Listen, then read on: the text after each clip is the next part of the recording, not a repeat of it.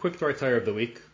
This week's Parsha, Parsha Tzav, continues discussing the different sacrifices that were brought in the Mikdash. In general, there were sacrifices that were called kachei kachim, on a higher level of holiness, like the sin offering or the burnt offering. And there were others that were kachim kalim, on a lower level of holiness, like the shlamim, the donation offering, and the karban taida, an offering of thanksgiving, which is brought when one recovers from a severe illness, or is released from jail, or crossed a large sea or desert. In general, kachim kalim, the person is given 2 days and 1 night to eat it all.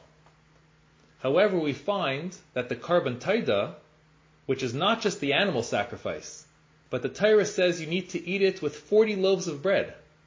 You are only given 1 day and 1 night to consume it all. Why is that? Why is it that for such a large meal, the Torah gives you less time in which to eat it?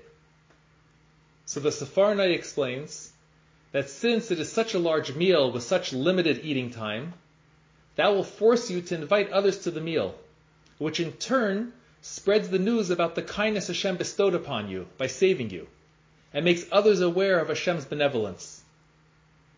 With this idea, we can explain 2 other concepts. The first one is the name Moshe, who was named that because he was drawn from out of the water. But if that is the case, his name should be Moshui, he who is drawn. Why is he called Moshe, he who draws? And the reason is the same, that he was called Moshe to serve as a reminder that he was only saved so that he in turn can dedicate his life to saving others.